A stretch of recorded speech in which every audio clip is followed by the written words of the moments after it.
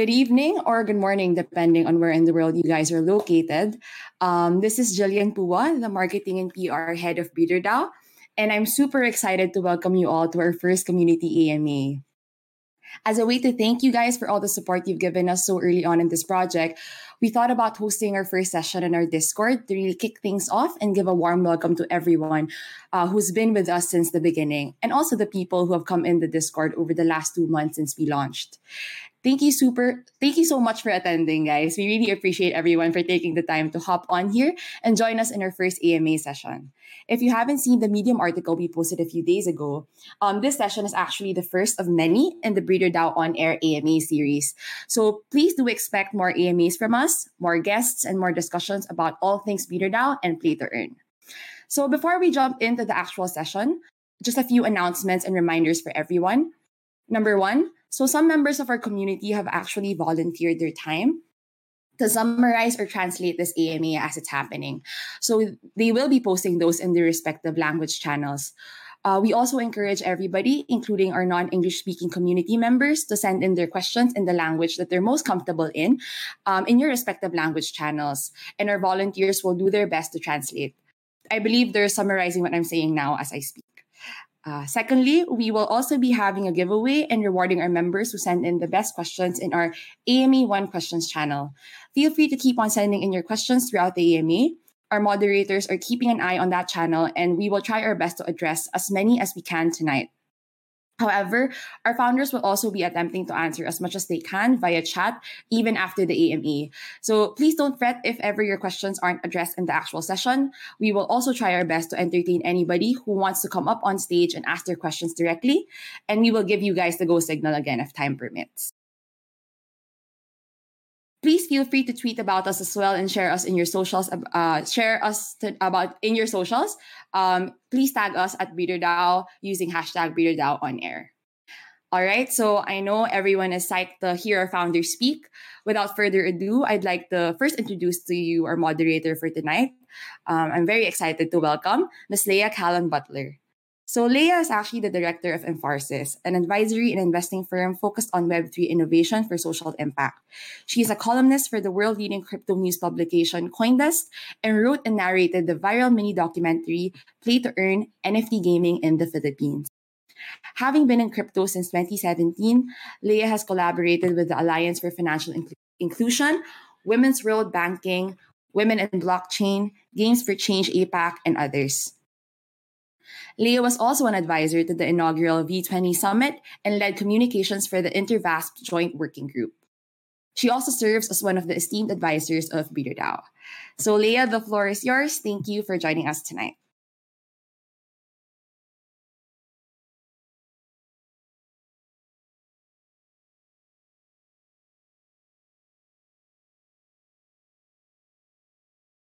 Leah, there you go. Okay, the floor is yours. Yes, I can hear you great. Thank you for that fantastic introduction, Jillian. Much appreciated. So hi, everyone. Thank you so much for having me. As Jillian mentioned, Emfarsis is an advisory and investing firm. We're focused on Web3 innovation for social impact, and we've backed game changers like Yield Guild Games or YGG, BGC, IndieGG, Gamey, XY Finance, and of course, BreederDAO. And, you know, we've seen the very beginnings of the play to earn movement right here in the Philippines where I'm based. So, you know, now we're kind of focused on what's next. Back then we were seeing it emerge, but I think we've reached the point now where we really want to see where this ecosystem is going next.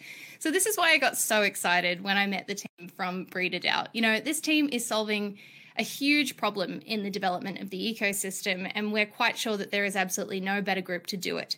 So we're really excited to just get into the discussion tonight. Thank you, everyone, for being here tonight at BreederDAO's first ever Discord AMA. And just a little bit of housekeeping first. So we're going to do a quick interview. I'm just going to be talking to the guys to kind of get a little bit of a background on them, We've actually gathered a lot of questions from the AMA channel in Discord to kind of get the most common ones, and we're going to go through those quickly together.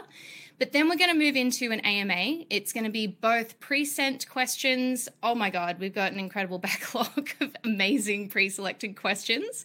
But we're also going to be selecting live questions as well. So if you do want to ask a question, please put it in the AMA 1 questions channel on Discord. And if you'd like to, you can also volunteer to come up on stage and ask a question vocally. So feel free to put up your hand. We'd love to invite you to the stage. I just want to say before we dive into it, this is a really special time, as Jillian mentioned, for a few reasons. Firstly, because it's a chance for the community to engage directly with the founders of BreederDAO. And I know that this discussion is going to be awesome because A, you've already sent through a seriously epic backlog of questions, but B, you are all BreederDAO OGs. So without further ado, I want to introduce you to the co-founders and just give you a little bit of a bio. We are going to go into this in a little bit more depth later, but just to give you some context, on the call tonight, we've got Renz Chong. He is CEO of BreederDAO. Renz is a former consultant and he brings over 5 years of experience in the fields of growth strategy, data science and machine learning, blockchain, DeFi, and NFT portfolio management. We've also got Jeth Ang. He's our COO, Chief Operations Officer. Jeth has significant experience as an entrepreneur. He's actually founded 6 companies. They're all in positive cash flow. And he's got over 8 years of experience working with crypto, finance, and markets. And he's also an experienced trader, NFT collector, and a play-to-earn guild leader. We've also got Nico Odulio, our CTO, Chief Technology Officer. Nico is the in-house smart contract expert, and he's well-versed in decentralized applications, or dApps, and smart contracts across several chains such as Binance Smart Chain, EOS, and Ethereum. So, guys, thank you so much for being here tonight. Thank you, Leah. Awesome introduction. Thank you so much. Yeah, it feels weird to actually be here because for the longest time we've been talking to investors, guilds, games, but it's only the first time that we've been talking. That we're going to talk to our community, and so we're very excited to share what we have and what we've been building for the past few months. Absolutely, I think this is really cool actually, because there's actually been quite a lot of buzz of BreederDAO out there, but there hasn't been that opportunity to just kind of connect with everyone in the Discord to be able to answer all those burning questions. So as I said, I'm pretty excited because I feel like everyone here is pretty educated about what you guys do. So we're going to have some really good questions. But I guess, just to kick us off, Renz, maybe you can just give us a quick rundown of BreederDAO. What's it all about? And, maybe sometimes it's actually harder to say what a project is not. So tell us what BreederDAO is and maybe what it's not as well. Sure. Thank you for that. And I guess it's the proper question to start this whole session, because a lot of people thought that BreederDAO is actually a game. It's a guild. It's an NFT project, but nobody really knows what it is, right? So I'd like to start by saying that, BreederDAO is not a guild. We actually don't loan out assets to scholars to get revenue sharing. We're also not a game because we're not designing our own gameplay and then coming up with our own game design and tokenomic design. We're not like an NFT project, and we're not producing our own NFTs. We're just leveraging off existing mechanisms within the game and producing assets for these games. So from that, BreederDAO is actually what we call the factory of the metaverse. And what we essentially do is we manufacture all of these assets, quality assets at scale, and then supply them to the guilds afterwards. So you can think of us as an FMCG company or a typical factory or whatever manufacturing company that you can think of. But instead of producing consumer goods like maybe shampoos, soaps, what we're producing would be digital assets specific to all of these play-to-earn games that we see currently. I actually find it super funny that you have to differentiate yourself from other models like a guild or an NFT game. I mean, if we go back 18 months, no one was talking about those models at all. So, the fact that has sort of become the benchmark of this industry now, and people are saying, are you an NFT game? Are you a guild? What? I find that very interesting, and probably even more interesting because you guys are kind of on the frontier of what's going to come next. So we're at that difficult stage where people are sort of getting around, getting their head around what you guys actually do and how you supply those games and guilds. So I guess, what actually led to the idea of BreederDAO? How did you come across the idea, and what made you compelled to actually bring it to life? Funny story is we actually started to just basically look for like profits. Quarter 2 of last year, the entire macro, the entire like block, the entire like crypto market has been down 50%. And so we were like, now what do we do, right? We entered crypto knowing that we would multiply our returns or gains. But all of a sudden, we just lost half the value of our portfolio. But one thing really stood out, and that was Axie Infinity. So we were like, what is this like new technology, or what is this like project even? And so we went deep into it, started looking at the marketplace, talking like everything we know about like games and the space. And it's interesting because like everyone left and right, you can hear people talking about Axie Infinity. They want to become guilds. They want to be part of like, this YGG. And it's a space that we were not super familiar in. And so, we were observing the marketplace, and what we saw was the prices increase from $200 to $800. And so we thought that maybe there's actually an opportunity on the other side of things, that people are all looking at it from just a single angle, and that's the demand side of things. So we pitched it to an investor. That investor really was blown away by the idea of just producing assets for the game. The turnaround time is shorter, and you wouldn't have to kind of like hold on to these assets. So he seeded us with 180,000, and in less than 3 months, we were able to generate significant profit, significant revenue, and even we were blown away, right? We were doing that at a time when Bitcoin prices fell by almost 50%. So yeah, we thought initially that this is actually not sustainable. We grew 800% at that point, and it was like, is this really something that we want to go for like full time, or is it something that you ride the wave, you're able to ride the waves, and that's it, you take profit and then leave it? And the real light bulb moment came when we talked to like Gabby of YGG, and he was like, there's actually no problem when it comes to like the demand, because anyone would appreciate extra income, especially for countries like the Philippines. And there's no problem with funding, because you can see how much money VCs have been pouring in, like to all of these guilds. And so the real bottleneck is actually on the supply side. And it's not just, any kind of supply, because with Axie Infinity, there are a certain combination of traits that allows you to dominate, say, the arena, right? So yeah, that was the light bulb moment for us. And that's when we thought that this is actually not just a one-time thing, but there's an actual need to restore like the balance within that economy. That for any proper economy to exist and subsist, there needs to be that balance between the demand and supply. And right now it's geared toward the demand side, and we act as like the solution for that supply side.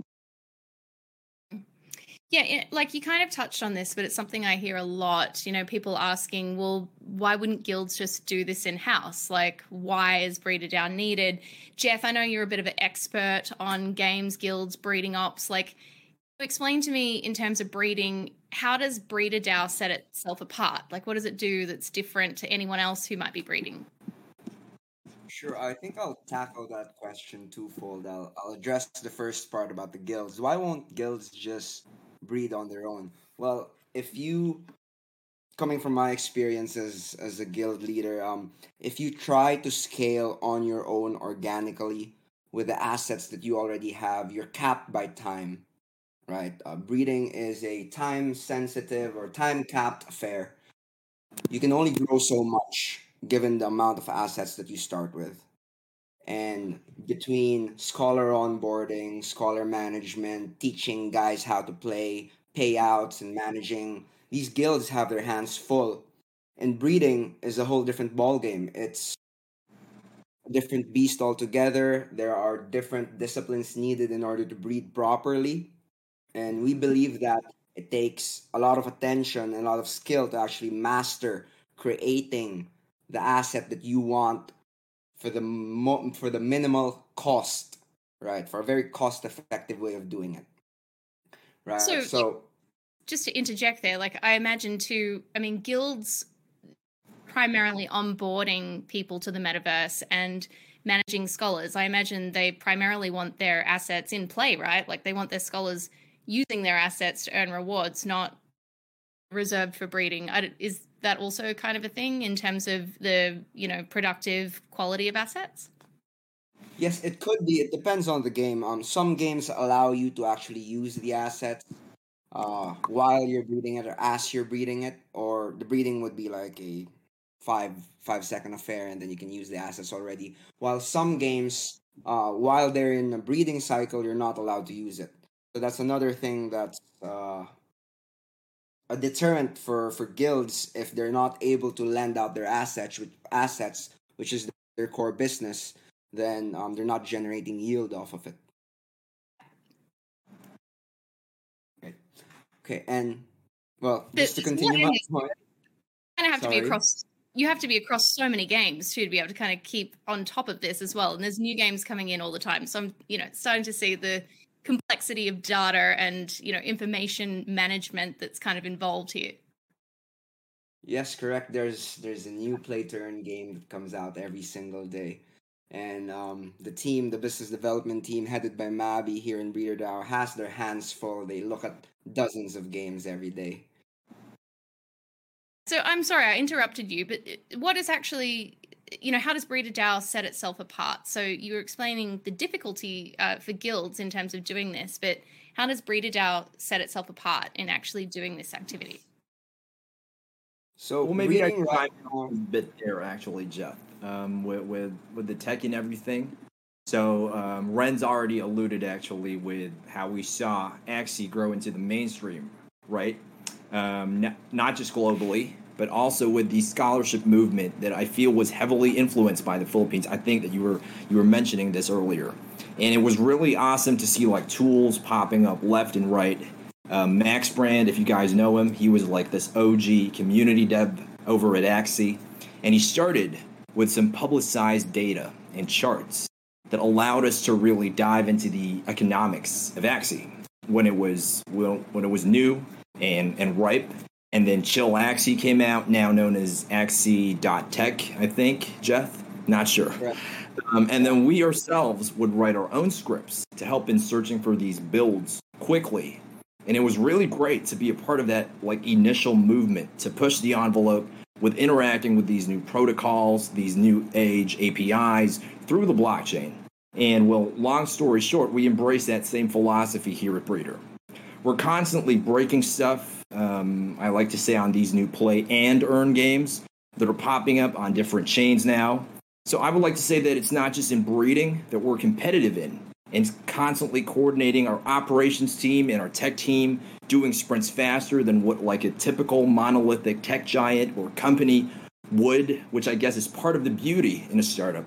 So I would argue that it's that marriage between people who have discovered a passion for blockchain games because they grew up min-maxing on World of Warcraft, but also excelled in their fields. So Mabi was mentioned by Jeth. We love Mabi over here. He's our head of biz dev.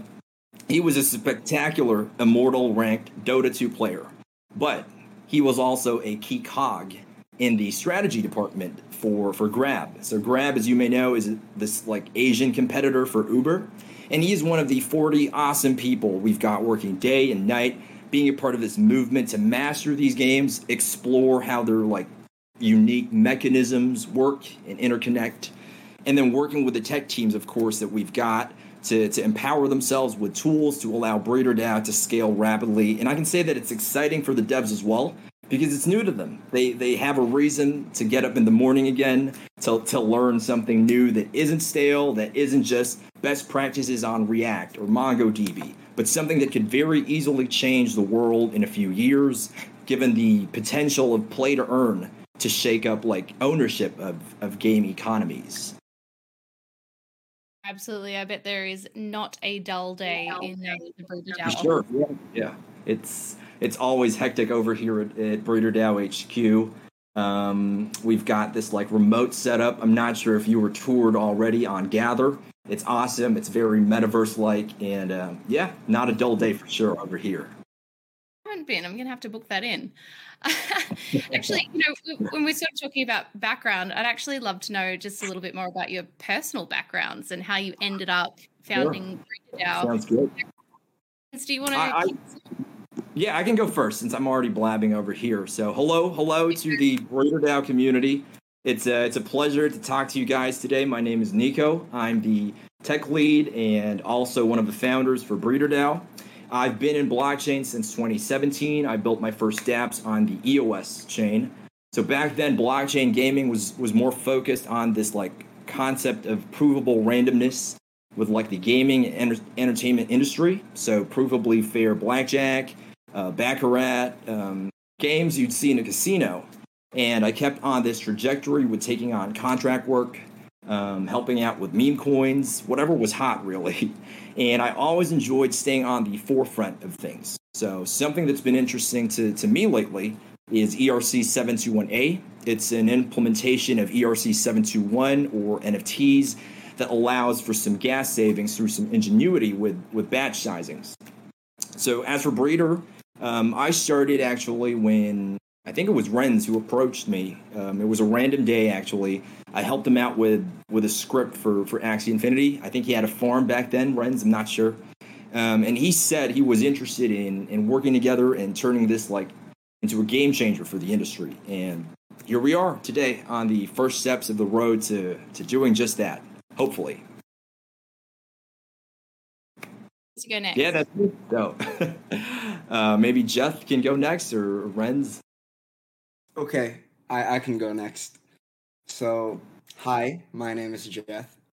My background really is in business and finance. I've founded companies in real estate, logistics, construction, e-commerce, and now crypto.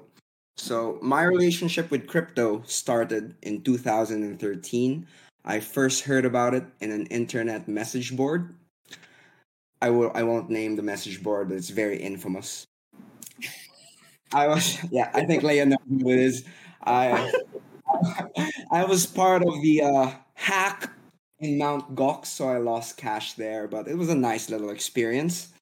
I've been monitoring the space ever since, and it was only back in 2020 when I started to take another hard look at the space, and this time around, as compared to 2013 and 2017, where scams were running about. This time around, things were really beginning to get built that were very, very interesting. DeFi comes to the top of mind, right? Something very interesting that cannot be replicated in the traditional financial world. So I did a bit of investing here and there. And then I've heard about Axie Infinity, which really piqued my interest because I've always been a gamer ever since I was a child. And this was something entirely new, blockchain and gaming. You can own your own assets, right? So I gave it a go. Me and my friends, we decided to start up a guild, which up until now is still up and running. We are 550 scholars strong. We're mainly focused on Axie Infinity, but are already exploring other games as well. And throughout this time, me and Renz kept in touch. So I know Renz from back in college. His brother is a very close friend and business partner of mine. And we kept in touch through Telegram, alpha groups, where, people share info with each other. The crypto way, right? And he knew that I was in Axie Infinity. He knew that I had a guild, so he approached me with this idea of doing breeding and solely breeding, right? And I didn't even think twice of saying yes, because as someone who's been on the other side, who manages a guild, I know all about the pain points of scaling and the supply side problems. So it was a no-brainer for me to say yes. So shout out to Renz. Thank you, guys. Thank you, Jeth. Thank you, Nico. It's really a pleasure for me to be speaking here with you guys. For the longest time, it's only just me. talking to all of these like investors, joining we're all of busy these podcasts. with the demo, Renz, so you can excuse us for doing the legwork. Yeah, thank you for that, guys. Thank you so much. So yeah, I mean, going back to my background, Leah touched on it earlier. It's primarily like consulting. So I did a lot of projects centered around like data analytics, machine learning, growth strategy, and business development. And I was doing that for multiple countries across different industries. So there's a saying, usually, at least for people who graduate from my course and from my university, that we're kind of like a jack of all trades, but master of none. And it's true because we touch on like a lot of things, but we don't really like do anything like really specific. And so, I mean, after some time, I got kind of like tired with this entire setup. So I decided to move into a more execution based environment. So I moved to like startups, and one that's most prominent one for a lot of individuals here would be Angkas. And before Angkas is like Grab or Uber, but instead of like four-wheeled vehicles, we do like two-wheeled motorcycle vehicles to ferry passengers around. And at one point, it became like the primary mode of transportation here in the Philippines, just because of like how convenient it was. So you can see like even executives would use Angkas as their primary mode of transportation. But yeah, I mean, from then I moved to like a bunch of startups, and that's when I encountered like this mentor who brought me back into like the world of crypto, DeFi, and NFTs. So back in 2017, I was already an crypto just because of like the gains, earning like 10x or 20x. But after some time, as with everyone else here, during that time, I lost like 99% of my portfolio. I decided to kind of like quit the space and just leave it there because hopefully, after like 5 years, I'm going to be a millionaire. And, right now, fast forward to today, DeFi NFTs, actually, as a gamer myself, I'm very much passionate about being able to own your assets. It's actually one of my biggest frustrations from before. I would enter like a game unknowingly and then spend like a huge sum of money. After some time, realize that, this game is not for me. I'm not going to stay long and I'm just wasting my time. But there's no salvage value, right? So it's essentially like sunk costs. And when I heard about Axie Infinity, about the idea of blockchain being able to own your asset, I was like, I want to be part of this one. And lo and behold, BreederDAO being able to manufacture all of these assets, helping this entire space like move forward and really grow. That's the goal for me, and that's the objective for BreederDAO, for all of us here. Sharing the vision, Renz. I think that's super helpful. And I've got a few just quick fire rapid questions for you before let's just go straight into AMA. But before I do, Bertie told me that one of you used to be a Philippine Airlines pilot. That's Nico. I think it's Jeth, actually. You caught me off guard there. We did not talk about this, Leah, but yeah, that is me. I used to fly an Airbus 330 and 350. If you're aware or familiar with the terms, and a funny story actually, I did launch a DApp on EOS during like this flight to the Middle East. So I was located in a hotel, and all my crew members were out and enjoying, and I was busy hacking away in the hotel room by myself. So yeah, that's kind of been my life, really. I've embraced technology ever since I was young, and blockchain was a natural fit for me. See how I moved that back into relevancy. but yeah, that is me in a past life. Thank you so much for bringing it up. That's what I'm here for. Embarrassment Central. Leah, aside from Nico, there's actually one more guy, pilot, or he used to be like a pilot in BreederDAO. So we were joking around that, pilot, a rated one, you might be the perfect person to enter like BreederDAO. So shout out Bodhi. Hi, Bodhi. That's awesome. You're gonna have a like private plane for the crew or something. I love that. Like, it's just reflective of who you guys are. You really live and breathe what you do, and you're obviously super intelligent, but very, very passionate people committed to, these problems that you're trying to solve. As I said, right at the beginning of this chat, you're a pretty unique team. So I love those little stories. But I do have a big challenge for you. Let's see if you can actually do this. I've got 3 rapid fire questions. I want to get through them super quick. You're only allowed to give me 2 sentences, maybe 3 max, and I'm going to direct them to you. And then we're going to do AMA quite quickly. So this one's for you, Nico. Okay, Renz is ready. Let's go. Nico, you're first. So how are we in terms of I heard Ren. Sorry. No, go ahead. Roadmap and developments. Where are we in terms of roadmap developments? Give me like a 2-sentence rapid fire answer. Ooh, that is challenging. I would love to dive in, but okay, sure. Very, very quickly, we are approaching all of these new games on a daily basis, building out tools similarly in rapid fire fashion. So Jeth is always in my ear saying that, Nico, can you guys whip up this so-and-so very quickly? And I'm not going to divulge that information just yet because that would break apart our early advantage in a lot of these API access that we get, API access as well. So that's where we're at. And we're looking at releasing staking shortly as well after the IDO, which should be coming up in a couple months or maybe in a month. We'll see. And with staking, naturally, that entails utilities, not just with the permissioned access, but also the rewards, and then eventually the automated factory toolset. Okay, I'm sorry. I could just go on for these, but I think that was like 2 sentences, right? Challenge, but I will give it to you. That was pretty much impossible to answer in 2 sentences. It was. I'm going to get you back for this after, Leah. This one is for you.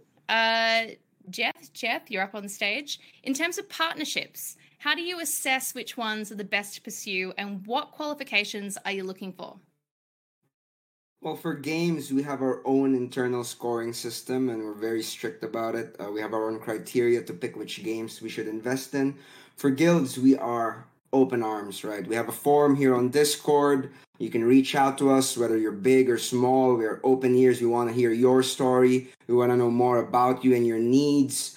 Our head of growth, Jovan, who's fantastic at his job. You can reach out to him. He's in charge with bringing guilds into the DAO ecosystem. That's better, but still, it's kind of hard to answer that in two sentences. I'll give you that. Renz, one for you. So how do you actually see BreederDAO fitting into the play-to-earn space? What's BreederDAO's role in the whole play-to-earn space? Sure. For the longest time, the entire play-to-earn narrative, it's just centered around like games and guilds. And we're actually adding something into the equation because now we're just we're looking at it from the other side. So it's not just about games or guilds right now because that's only like the economy and like the demand side. But now we're adding the supply side, which creates that balance ultimately to this entire like economy. And we'd like to think that we're creating or like we're impacting this economy by allowing ourselves to kind of be or like scale back or create that more balanced economy to tip the scales back to the center. Yeah, and like just a really quick follow-up question to that. What are the advantages of guilds becoming BreederDAO partners? Jeth, you want to take that? Oh, yeah. So I guess it would be the advantages would be different if you were a large guild or a small guild. Now, for larger guilds, I already spoke about this briefly a while back. Large guilds have a lot of cash on the sideline. They want it deployed ASAP, right? They have pressure from investors. They've got a ton of signups. The only problem is getting the assets at scale. They want to buy the assets in bulk. They have the firepower for it. They have the wait list for it. They're onboarding 100, 200 scholars a week. If you're onboarding that much, you can't just breed it on your own. Or even if you would, you'd have a lot of undesirable assets, right? Given that it is still, after all, a game of math, right? So the advantage of partnering with us, if you're a large guild, is we can help you scale. We can sell assets to you at scale, and these assets aren't just any ordinary assets. These are game-ready, meta-tweaked assets. Now, if you're a smaller guild, which interestingly enough comprises of 95% of scholarships in Axie Infinity, these are guilds, we like to call them micro guilds. If you have less than 50 or 20 scholars, you're considered a micro guilds. These micro guilds comprise of more than 95%, again, of the Axie Infinity ecosystem, right? And these, sorry? I said, wow. I know, right? Indeed, right? Well, You don't even indeed. hear about them. You hear about, the big guilds in the news, but see statistics like this, it just makes you shocked, right? And the problem with being a small guild is that you don't get early access to digital assets or NFTs from these game developers who are at the beginning stage of their development, right? So given our scale and our size, we're able to get in the room and get in a conversation with these game developers. And if we like the game, we get the chance to actually buy assets at a good price early, right? And these smaller guilds, they can't get in the room with these guys. So what we do is we're able to share this deal flow with smaller guilds, give them a chance, give them a seat at the table, right? We give them a chance to invest in high potential games, things that we think, or even they would think would have a chance to be the next Axie, right? And we're able to do this, and at the same time, we're able to share information with both small and big guilds alike. So we're very happy to share information. We do a lot of research on the games. We crunch a lot of data, and we're more than happy to have these conversations with guilds, small and big alike. Yeah. Sorry, Leah, did you ask about games as well? Or was it just guilds? No, I was really interested in guilds, actually. Yeah, because I think that's something that comes up for a lot of people. I've actually had people ask me, oh, but wait, guilds in competition with BreederDAO, and that's not how I see it at all. Actually, I think it's the perfect partnership, but I think a lot of people are still trying to understand how you guys will work together. So I think you explained it really, really well. That was awesome. Yeah. So I think there's lots of questions to get through. Just really quickly before we do, let's kind of map out the basics. I think everyone wants to know when white paper, when tokenomics, when IDO, when tokens. I don't know if we can talk about that right now, but does someone want to tackle that? Sure. I'm just going to address that by saying that white paper is going to come out within 24 hours, if not like within the next 2 days. But yeah, that's our commitment. And you guys can actually check everything there, like tokenomics, tokens, even utility. So everything's going to be there. So watch out for that. Awesome. Well, if we're done on that, we have a huge backlog of pre-selected questions that the community has already sent through, and we're taking live AMA questions. So if anyone has any burning questions, please put them in the AMA 1 questions channel. Did I say that right? I hope so. And we will be watching there. So feel free to interject. Also, if you want to come up on the stage and ask a question vocally, you're absolutely welcome to do so. Just, again, pop it as a written request in the channel. We'll see that and we'll invite you up. But the first question that we've got here, so we've got a question from Crypto Miggy, and they are asking, any business wants to be able to serve all customers, but who is actually BreederDAO's main focus or target market in terms of selling its services to? Ooh, that is a good one. Who wants to take that? Renz, of I'll course. take that. And that's a very interesting question. So I'll actually tie that to our vision. where our vision really is to become eventually the go-to asset factory. And what would that mean is that we're top of mind. Anyone who wants to enter the space, whether you're small, you're large, or you're medium-sized guild, top of mind would be BreederDAO, or even an individual, right? If you need like any recommendations as to what builds you want to have or you want for your, I guess, like any game, you're gonna look at BreederDAO. And for the immediate short term, right, our primary customers would be the guilds and the marketplace. So guilds, it's quite obvious. We're partnering with a lot of them. We want to provide like equal opportunity. Jeth mentioned that right now micro guilds really comprise like 95%, but all the funding just really goes to like the top 20, 25%. And our goal, at least personally, is to be able to really help like all of these smaller guilds or micro guilds to have their own fair share of being early into the space and having their fair share of having quality assets right from the beginning and right from the get-go.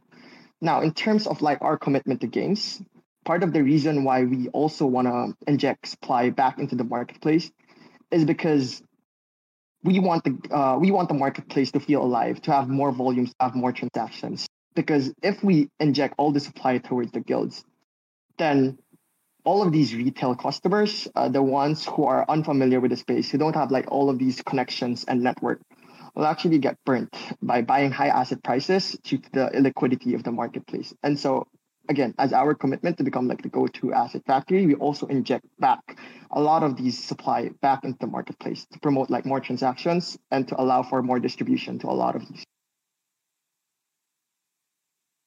Awesome. Did anyone want to add to that? It's kind of it's a big question. Otherwise, we've got plenty of questions, so we can move on. I thought it was well said. Great job, Renz. This team support, this is brilliant. All right, so next. Sure. Yeah, it's a very supportive community we've got, and so far as the current employee base. Shout out actually to Danica. So you might want to get to work on the deliverables for the white paper, since Renz just publicized the deadline of 24 hours. So chop, please. No, I'm kidding.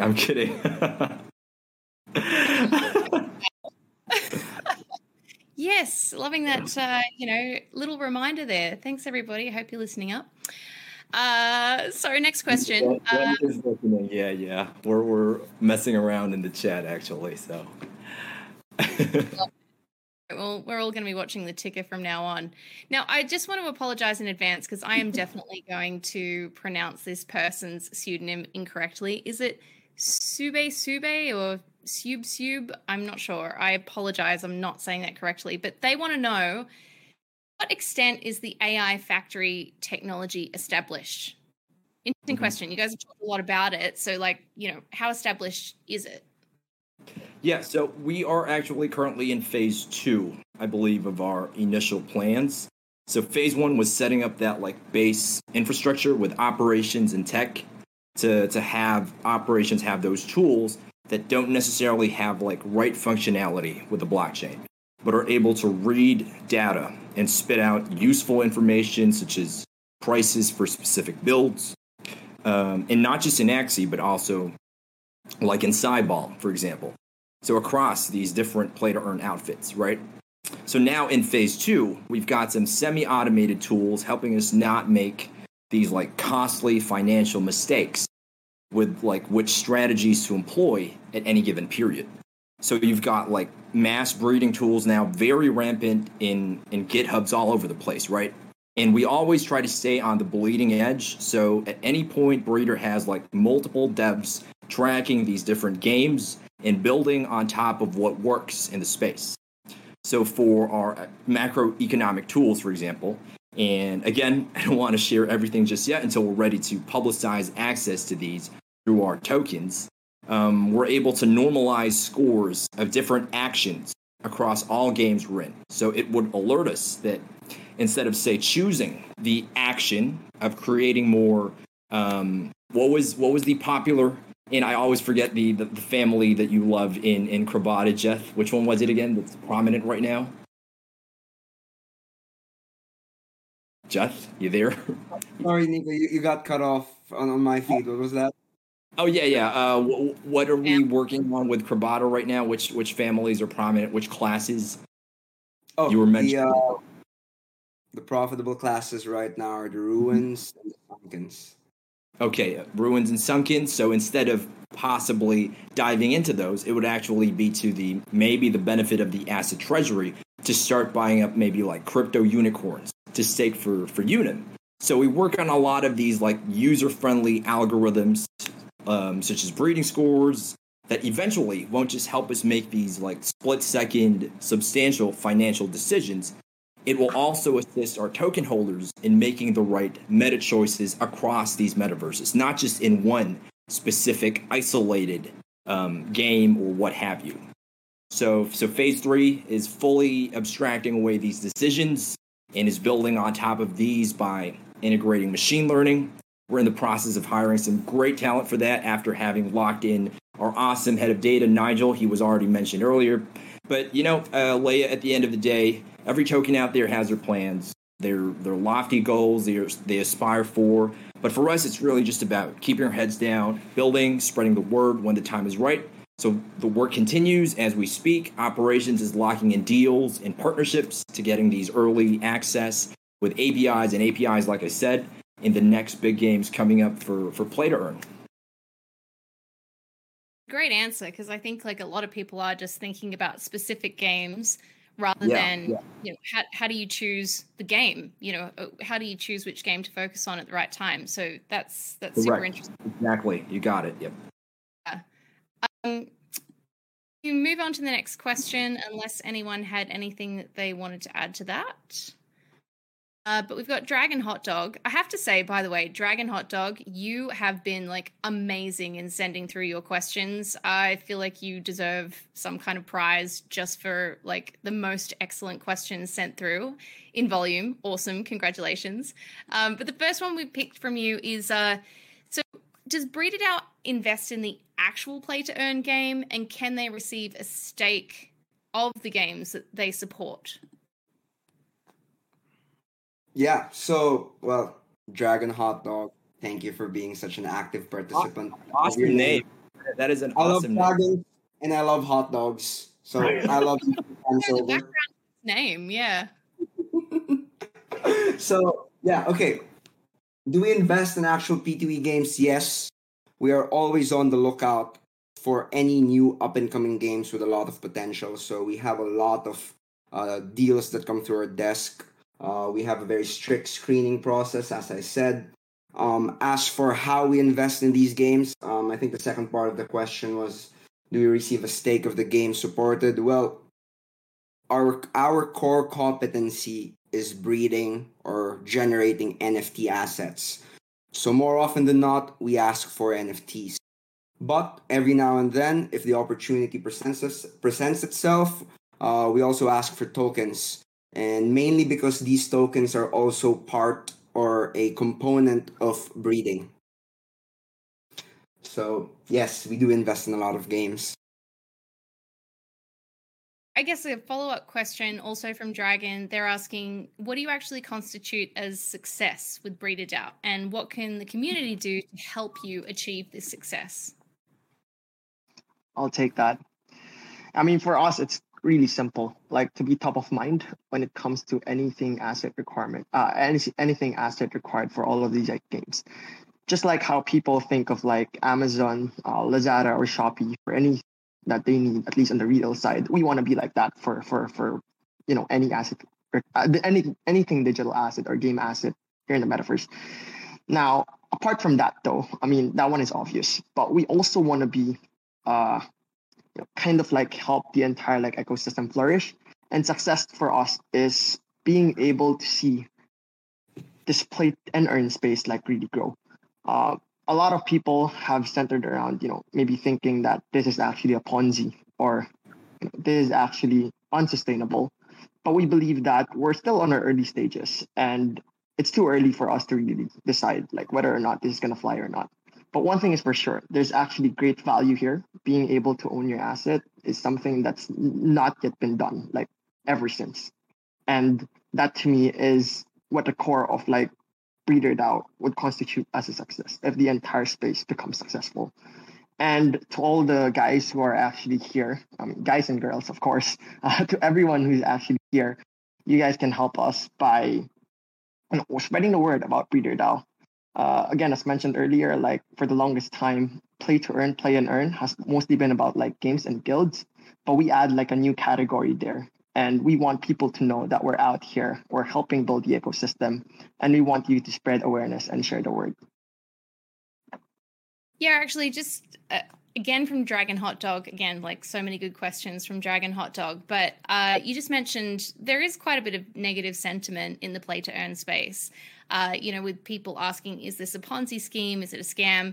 And Dragon has asked, why did you guys choose to dox yourselves? Like, why aren't you anonymous, as is fairly common with a lot of DeFi projects? I mean, we're here on this AMA tonight. You've got your faces on screen, which you might not be able to see it in the Discord AMA right now, but we're going to post it later with a recording. You guys are very open. Why is that? Well, kind of a funny question, actually, but to me at least, there's this whole undoxing movement that's happening. I noticed actually with NFTs. Like, I'm not sure if it was started by Bored Apes being undoxed by that news outlet, I think. But in any case, in my opinion, it boils down to that sense of like accountability, and in some cases that lack of personal commitment when you have like undoxed founders. So again, it's not a knock against like Anonymous or these leaders. I mean, like Satoshi himself, let's not forget, remains undoxed to this day. But for me personally, I would sleep better at night knowing that I know who I'm betting on to lead the organization forward in terms of like innovation in blockchain space. We want to cultivate that openness, that culture, that we are approachable, that we're in this to build out a community, a DAO, more than just another startup or organization or company. And we feel that it embodies a lot of the core ethos, at least for blockchain. Did you want to? If I may add, if I may add, I think it's all about skin in the game, right? Mm-hmm. The fact that we're showing our faces, our real names, we're in this all in, all the way. Yep. I think Renz. Common, like a lot of people choose to remain anonymous. It's kind of unusual to have a fully out there team in this space. I used to be an anonymous dev, actually. That's where my roots came from. I was an anon dev before, but I think I've built up enough experience in the space personally. I'm like what Jeth said, skin in the game really is what it boils down to. So we feel that it unlocks a lot of doors as well, with like partners, not just with the public, but I think partners with more skin in the game than maybe even us would sleep better, knowing that we know this guy, we know his body of work, we can trust him to lead forward the organization of what we're trying to build, play to earn. Sure, and it helps really instill confidence in a lot of individuals, right? If I'm going to bet my money on you, I want to know who you are or where you live. Well, not exactly like where you live, but like I want to know like who you are and who I'm betting on. And, we're really in it for the long term. We're not, I don't know, like do some rug pulls or, earn some profits. We're really here for the long term. And it's not just about our project. It's about the long-term sustainability of the entire like space. Yeah, as much as I enjoyed flying planes, blockchain has my heart. Say though, I appreciate what you said, Nico, about beginning as anonymous or pseudonymous. Like I hear that from a lot of people too, that it's a great way to get a foot in the door of this industry. Like I'm hearing that it's not like you're against the idea of pseudonymity; it's people's choice, and everyone has different kinds of motivations, and it depends. What stage you're at in your career and what type of project that you're leading. So it's definitely a choice, but super interesting to hear from you guys, like why you've chosen to be out and proud and, very, very transparent in terms of who you are on this project. So that's super cool. Now, we've got questions flowing from the live chat. So I just want to go straight to one that we just got recently. Now, Crypto Frank wants to know, long-term sustainability is the motivation of every investor in a project. So how do you guys intend to achieve this? Sustainability. BreederDAO. Take this one, Renz. Yeah, sure. Sorry, I forgot where I'm gonna unmute. But yeah, that's very true. And that's why we also chose like the proper partners for this project, because we want them in on the long term. There's like a lot of like investors there who can provide like the capital. But why did we choose, for example, the likes of A16Z, YGG, and Delphi? Because we believe in their commitment to play this in the long term, and they're gonna be here, like whether it's up or down, whether token price is or like whether token price is, or declined by 50%. And I think in general, like for any single project, we're not just gonna stop after we build whatever it is that we thought of like building. We're constantly gonna innovate. And our promise to like all our investors is that it's not just about like the mass breeding tool that we currently have right now. It's not just about like replicating all of these against like every single game out there. We're gonna build like whatever it's needed to be built in order to promote like sustainability in terms of like the entire play to earn environment. If a marketplace is needed to be built in order to channel all of these like and to allow for like easier on a lot of individuals, then that's what we're gonna build. I mean, we're still focused, don't get me wrong, we're still very much focused on like delivering our promise and our core business. But yeah, it's just delivering like more value and more utility for our project and for our token. Awesome. Thanks, Renz. We've got another one that's come in from the live chat. And again, I am going to pronounce your name incorrectly. I apologize. It's MRXN or Mrxn. So they want to know, do you have any plan for burning tokens in the future to reduce the supply of the token and increase its investment attractiveness? That's a big question. Any thoughts on that? Actually approach that. I think I'll take this. So, no, there are no plans to burn the tokens. It's a fixed supply of tokens, but with regards to the actual goal of burning the tokens, we do have a program that we are planning to launch out once the token is live. It's called BreederDAO Spoils. It's essentially where we take a portion of our breeding profits and use those to buy breed tokens from the secondary market, which we then distribute to breed stakers. So stakers are rewarded with the breeding profits, essentially. Yeah, and maybe just to add to that, instead of like burning tokens, what we plan to do is to add more utility to our token. And coming from that, Jeth already teased you guys on one of the possible or one of the utilities that we've thought about. But there are actually three main stakeholders that we believe this token will actually benefit. And we call this the 3Gs. The first one would be the games, the second would be the guilds, and the third would be the general public. Touching on the first one, which is games, we know that there's a lot of games out there, and the core idea of BreederDAO is to be able to provide or inject liquidity into all of these games. And you guys, as stakeholders and token holders, will be able to participate in determining which games we should provide liquidity to. Kind of like Tokemak, if you guys are familiar with that project. The second one would be on the guild side. We know for a fact that currently for any project that recently launched, there's a lot more demand than supply. So we want to be able to allocate resources properly for like, limited drops, for example. We want to be able to allocate these resources properly, and we will do that via tokens. So guilds would have to stake our tokens to identify whether or not to be able to participate, and the percentage stake would ultimately determine how much tokens or how much of the NFT assets they get.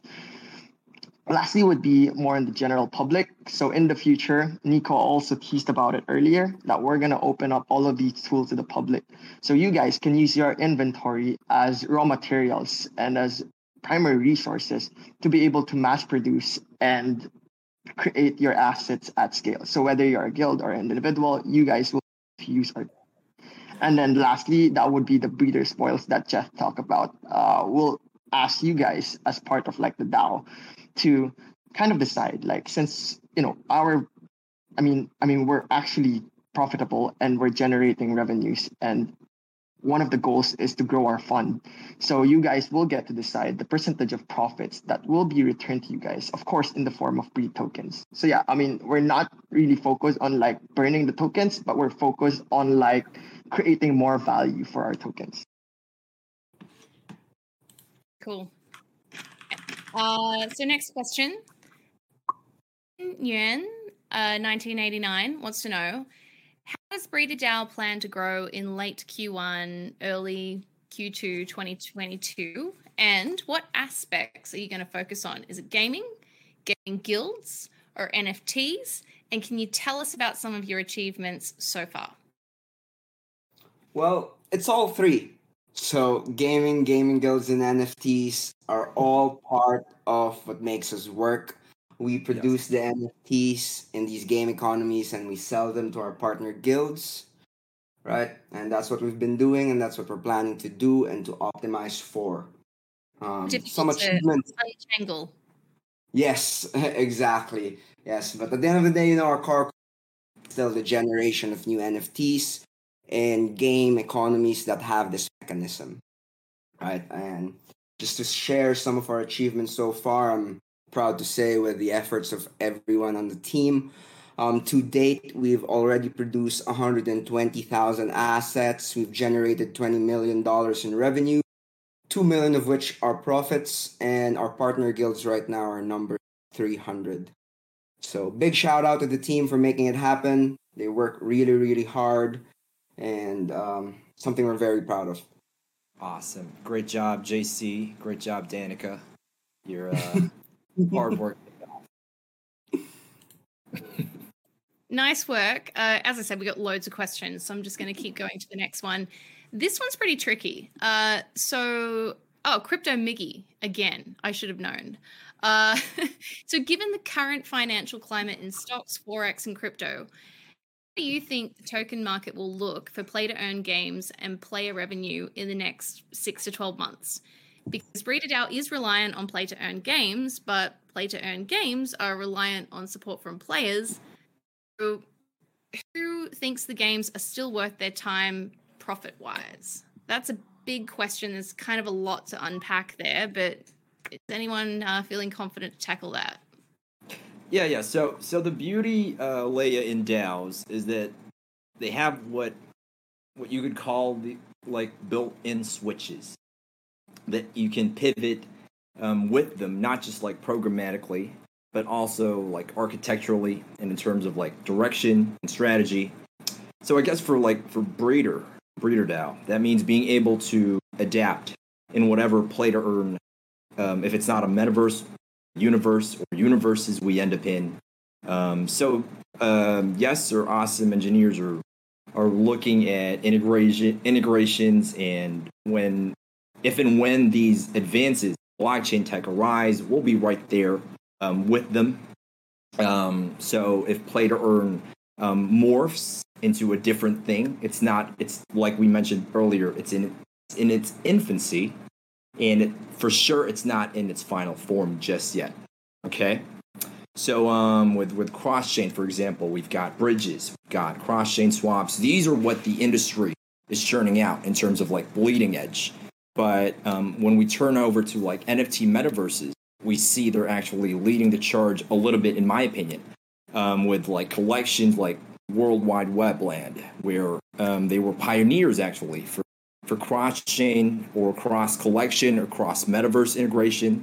So you could have some of your PFPs become avatars in a 2D pixel game, very Ready Player One-ish.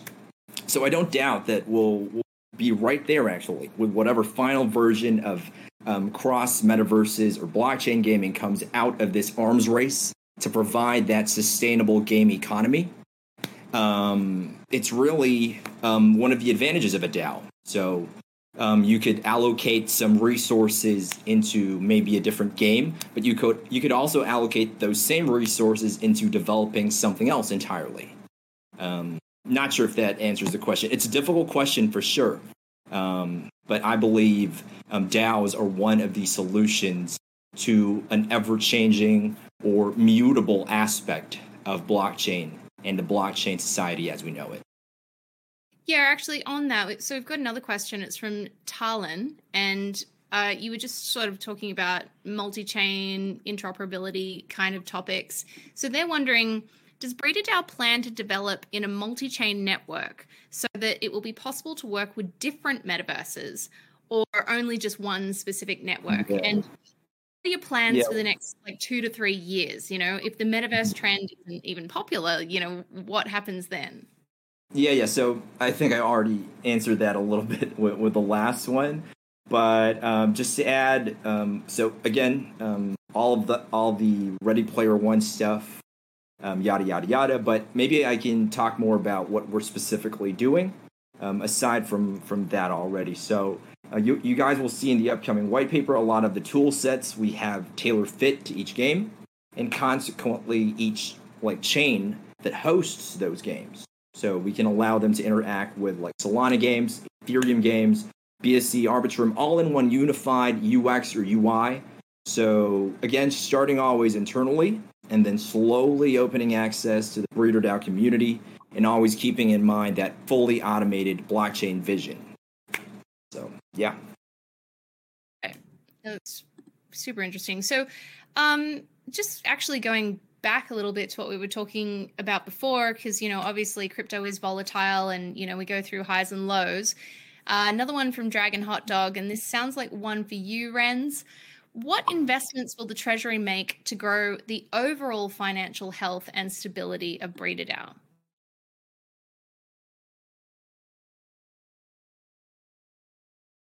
So we're actually doing a lot of investment, at least using our treasury pool. But it's all related, and it all synergizes with BreederDAO. So the most obvious ones would be partnerships, investments in games, for example, because this affect directly our cash flow. And whatever it is that we buy, NFTs, tokens, will essentially be used as inputs towards the production of these assets. But apart from these things, right, we also take a look at any other developments that would perfectly synergize with our company and with the project. To give you an idea, IQ Protocol, for example, is an NFT rental marketplace. And because we're producing a lot of assets, and there are cases where a lot of these assets are just stuck in an inventory waiting for the next breeding cycle, then we would be better off renting them out in a marketplace such as that to be able to generate yield from it. And that's ultimately how we're able to generate more cash flow from our assets than just by letting them sit there in our treasury. So yeah, I mean, we use it wisely. We hunt for projects that directly affect our cash flows and directly impact whatever it is that we're really gunning for. Sounds like data analysis and optimization is really the foundation of literally everything that you're doing. So we got another live question from the audience. It is, again, I'm going to stuff this up, but Seven Mellibum. I'm sorry, I'm just you can totally do it. It's quite close to Believe Can you pronounce it correctly, please? No. No, I don't. Sebum Mellibum. You're on your own. Again, there should be a prize just for the hilariousness of us trying to pronounce your name. Well done for getting us to do that. Thank you. Great question though. So they want to know, curious in terms of the actual scale of NFT production that happens. So when you're actually saying large scale, are you talking thousands or hundreds of thousands or millions of axes, for example? It's a two-part question, but let's tackle that one first. What's large scale? Well, it would depend on the game for sure. I mean, if it's a totally liquid market, you're not just going to go charging in. So it really goes back to data and utilizing data to make those decisions. So Jeth was telling me one of our like core advantages. We're data driven, basically. We don't act willy nilly. We look at a lot of factors for each game, and it would depend really if the market can contain a massive amount of volume from our end, then and it would still be profitable. Then that would be a starting point for us to explore these. Jeth could talk more, but yeah, I think it's a good gist anyway to what we're trying to do here. Yeah. Just to add more color to what Nico said. Orders generally range from hundreds to thousands per order from these guilds. Like I said a while ago, to date we've already produced 120,000 assets spread out across different games, bulk of which is in Axie Infinity. So there's that. And there's a second part to this question. Seven Melabum wants to know, how do you handle those guilds with crazy attitude that won't accept the quality of the NFTs that you breed based on their ask? And was there ever an incident wherein you produced a large amount of NFTs that were discarded by the requester? Ouch. That's a good question. Okay. Well, before getting into any deal with any guild, we specify the assets very, very specifically, right?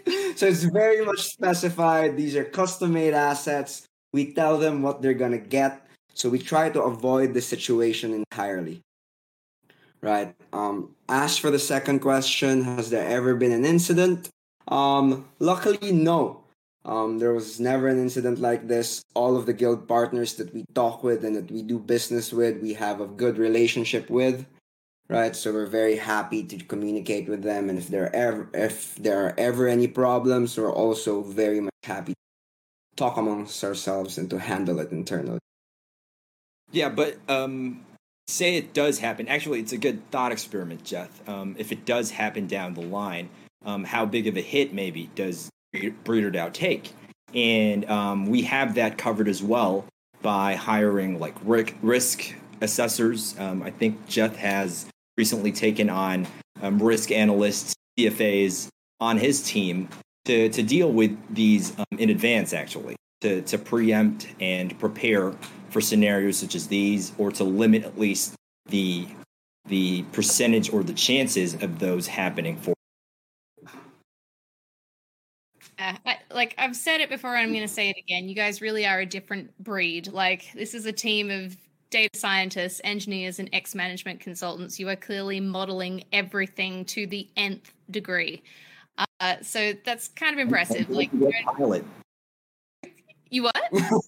Don't forget pilots. We've got 2 awesome pilots on board, ready to take you to the moon. So, fly me to the moon. When Binance? Oh, no discussions of that sort. I forgot. Sorry, Renz. It's really impressive. Like, you know, I think there's obviously a lot of very interesting and unique people in the Web3 space, but I've not really met a team like yours before in terms of how you approach things and how you're thinking about, modeling out things. Yeah. It's pretty cool. Actually, but off the back of that, there's a question here from Taki 0510. They want to know, and this is, I guess, maybe coming off the back of this custom build question, are you going to approach existing game makers who haven't entered the blockchain game market yet? And what kind of support could you provide to them if there were manufacturers? What kind of support would you provide if there were other manufacturers who wanted to enter the market? Sorry if I've not understood that question correctly, but I think the first part of it is super interesting. Like, existing, trad game makers that might be thinking about NFTs, is that something that BreederDAO could help with? I mean, of course, if you look at our cap table, we're actually come to us like first investment. Come to us is actually the maker of like Summoner Smart. People here who actually don't know.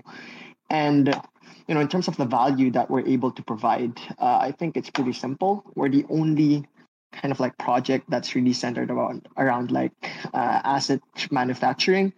And the perspective that we have and the data that we have, we've already have like amassed a ton of data, and we know like what works, what didn't work, what doesn't work, right? So we're able to provide that information to what sorts of burning mechanism is most effective, for example. And if you were to go with this kind of burning mechanism, what's the expected life cycle for your product? So yeah, it's interesting because we feel as though like there's already a lot of traditional gaming companies who've already seen the value of this. And we want to be right there at their doorstep because we don't want them discouraged from this space because there's real value here. And the way to actually onboard them into the space is to make them feel as though they have like a good experience. And these games will build or will actually scale up the quality of games that we're experiencing right now.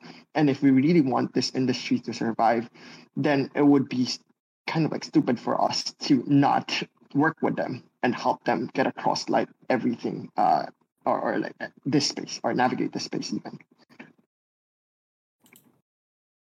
We're actually headed to GDC, Leah. Are you going? Flying out tomorrow. So, in terms of like, yes, I'm going. I'm going to be at NFT LA as well. Like, I'm really looking forward to it. And I guess I have a personal question because, and I feel bad because we've actually got lots of questions from the community. But like, please allow me just one. Yes, we're going to GDC, and we've just talked about, how BreederDAO could support existing game makers. But, there's a lot of pushback against NFTs. So, what's your take on that? Because the traditional industry, there's some people who are embracing it, but they seem like a pretty small slice of the pie right now. So where do you think this is going? Like, where is this going to be in 5 years? We're going to die out, like, because trad gaming destroyed us all in the NFT space? Like, what's happening in this? Well, again, okay. I'm taking up all your time. Go ahead, Jeth. Please. I think a lot of the hate really comes from the eye-watering prices of these NFTs, most specifically the PFP NFT projects, right? Like CryptoPunks or Bored Apes. People see it, it's a picture, it costs more than their house. They feel like it's a scam, right? And for good reason. They have reason to feel that way. Gaming is something that's close to their heart. And if they feel like something like this, a scam, is going to take away their games from them, then people would feel offended or violated, or they would be upset, right? But this is a conversation that we're very much willing to have with these gamers.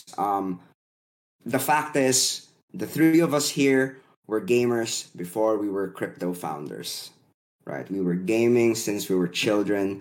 So anything they have to say, we're open ears, right? And we're hoping as well that we can explain ourselves, because if you were to ask me back then as a child, if I could actually own the items that I spent countless of hours on, that I skipped school for, right? I would love to own that asset. I would love to have been able to sell that asset for real life cash to maybe buy more assets, right? In-game assets.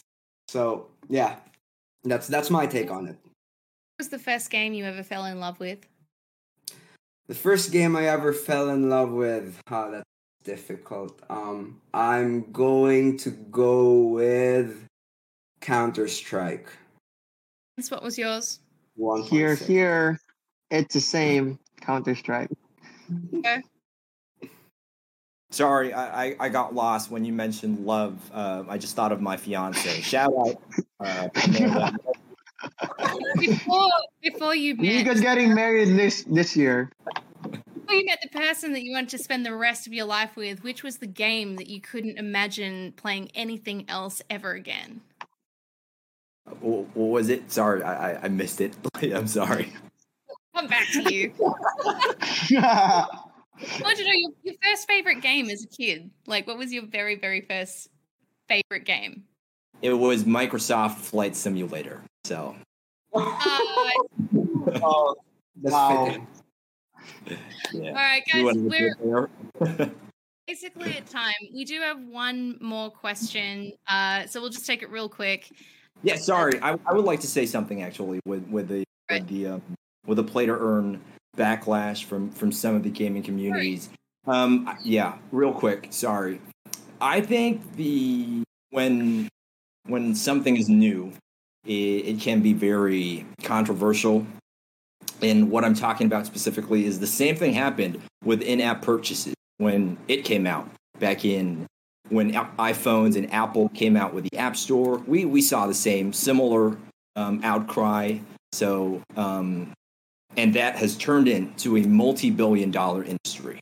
Hundreds of billions of people playing these games on a daily basis, spending ungodly amounts of money on things that they don't necessarily own. So in my opinion, it's actually an improvement on this model, giving back that power, that ownership to these people, these avid gamers that have embraced video gaming as a large portion of their lives. Yeah. That's it for me. Go ahead. Sorry. No, I was just gonna agree with you. I hear the same thing. I wasn't around in the gaming industry at the time, but I've heard many people who have been in this space for decades who often say that, they saw a similar backlash around the free-to-play movement and mobile gaming movement. This is going to destroy the industry and this is not what we're about. And lo and behold, that movement progressed anyway and became really, a very, very large chunk of the industry. So yeah, it is tough. People don't like change, but I think provided that there is clear benefits for users, then this is going to keep going. Now, I got to say, we are at time, but I did promise to take one last question, so I don't want to let them down. But the one that we picked out is from Tatiana3012. It's not an easy question, but they want to know, what are the greatest challenges that the BreederDAO team are finding at the moment? And we'll give it, 5 minutes absolute max. We're going to finish at 35 minutes past the hour. So biggest challenges, who can tackle that one?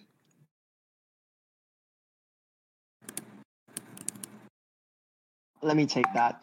I think it's the general uncertainty, not only crypto, but more importantly, like the entire play to earn and play and earn space, right? We've had a lot of issues comes to all of these games being just copycats of Axie Infinity, and everyone's just look for the next big game, get in early, and possibly cash out, and then jump into the next big game. So it becomes like a cycle, right? And a lot of people are uncertain whether it's going to be sustainable or it's even going to last, right? Because if everyone's mindset is or has become like that, then the entire space is eventually going to collapse.